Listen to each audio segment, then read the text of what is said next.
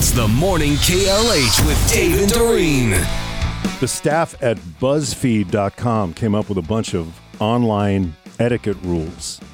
And there's like 60 different online etiquette rules, but some of them are kind of oddly specific. But I kind of scanned through and came up with a greatest hits. Okay, so these, like anything online, like social media, email, that kind of thing? I'll give you some examples. All right. They call it, by the way, netiquette. Okay. If someone sends you a meme that you've already seen, ha it anyway. Okay, saying I already saw that is just kind of rude. Okay. All right. When you put somebody on speakerphone, give them a heads up if someone's with you.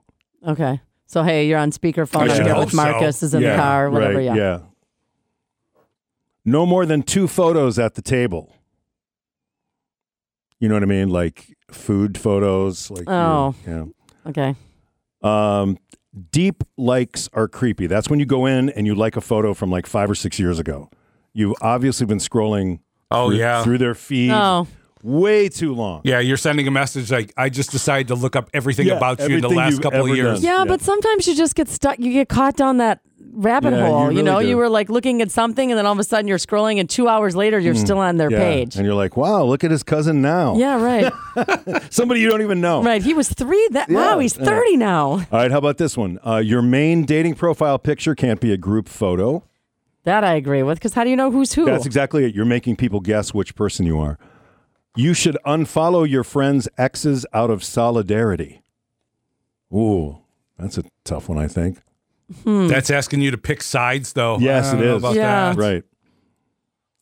Never FaceTime someone out of the blue. You have to ask first. They say it's rude to start a video chat without asking. I agree, but if someone FaceTimes me and I am not ready for that, I just won't answer it. Exactly.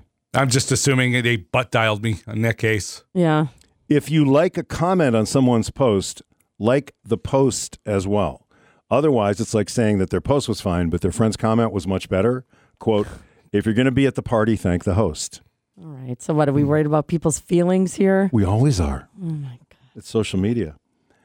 My personal favorite was Venmo should always be set on private. I agree. Someone said she found out her friend was cheating with her boss because Venmo was not set to private. You can see all the transactions. Again, it's from BuzzFeed, and they call it netiquette. Now, comedian Billy Bunnell takes us back to the good old days of the 90s when you could just make things up. You guys remember in the 90s when you could just win an argument with a lie? Good times. You could just BS your way through a conversation and no one could say anything. They would just be like, I guess he's telling the truth. I am not going to the library to look that up. And if a debate ever got really heated in the 90s and people wanted to find out if you're telling the truth, they would just be like, do you swear to God? And if you did swear to God, it was the ultimate affirmation. Everyone would be like, relax, we believe you now. No way you'd bring God into this if you're lying through your teeth.